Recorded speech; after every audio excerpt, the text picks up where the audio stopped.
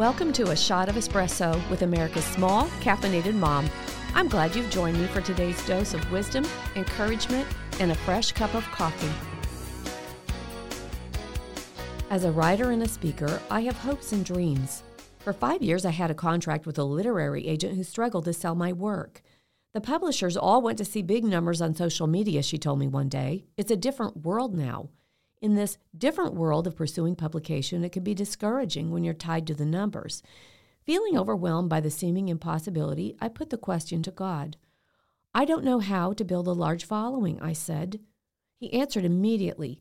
Did I ask you to build a large following, or did I tell you to follow me? With one question, he set it all straight, and I felt the peace return.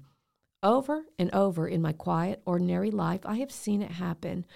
I follow him in simple obedience and faith, and miraculous doors just open in ways I didn't expect with people I couldn't have guessed. I simply do the next thing and the thing after that, and God, he does the rest. When my heart is disturbed, I can always come back to those words, follow me, and the peace that I've known, it returns. You've been listening to Rhonda Schrock with the Shot of Espresso podcast.